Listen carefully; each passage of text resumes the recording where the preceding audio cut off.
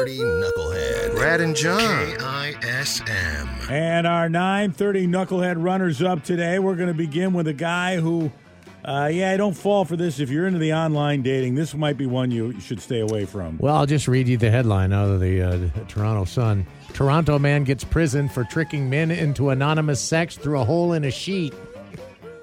He was telling them he was a lady. Yeah.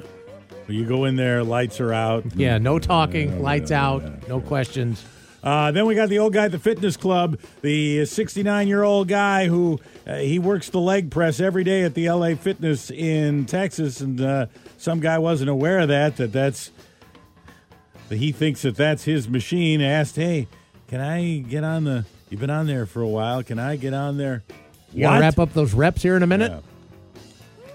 That ended up with the 69-year-old guy stabbing the other guy for making that request, stabbing him in the butt.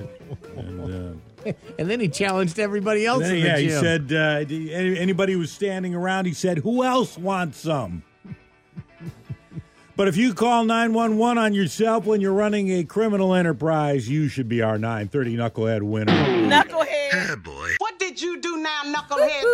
Oh, yeah. This 23-year-old guy had a legit business he was running in Farmingville, New York, on Long Island.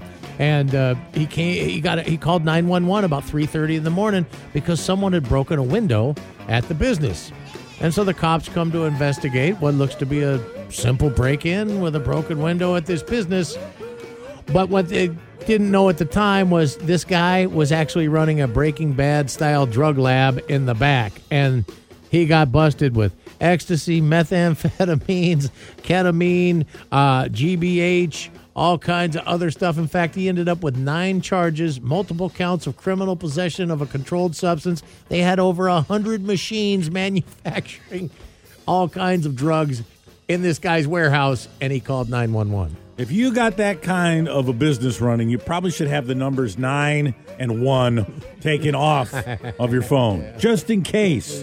Thanks to the Rockfish Grill and the Anacortes Brewery. Live music tonight. I think they do it every Wednesday and Saturday, and there's always something good to eat down there no matter what day you hit them up. Check out AnacortesRockfish.com. The Brad and John Show, home of the 9:30 Knucklehead. Powered by the Rockfish Grill and Anacortes Brewery. Serving Northwest food and great beers. And on tap now, the Knucklehead Red. Delicious new brew. Perfect for any day. Check out the menu, event schedule, and live music lineup at AnacortesRockfish.com. Located on the corner of 4th and Commercial in downtown Anacortes. Don't be a knucklehead. Get to the Rockfish Grill.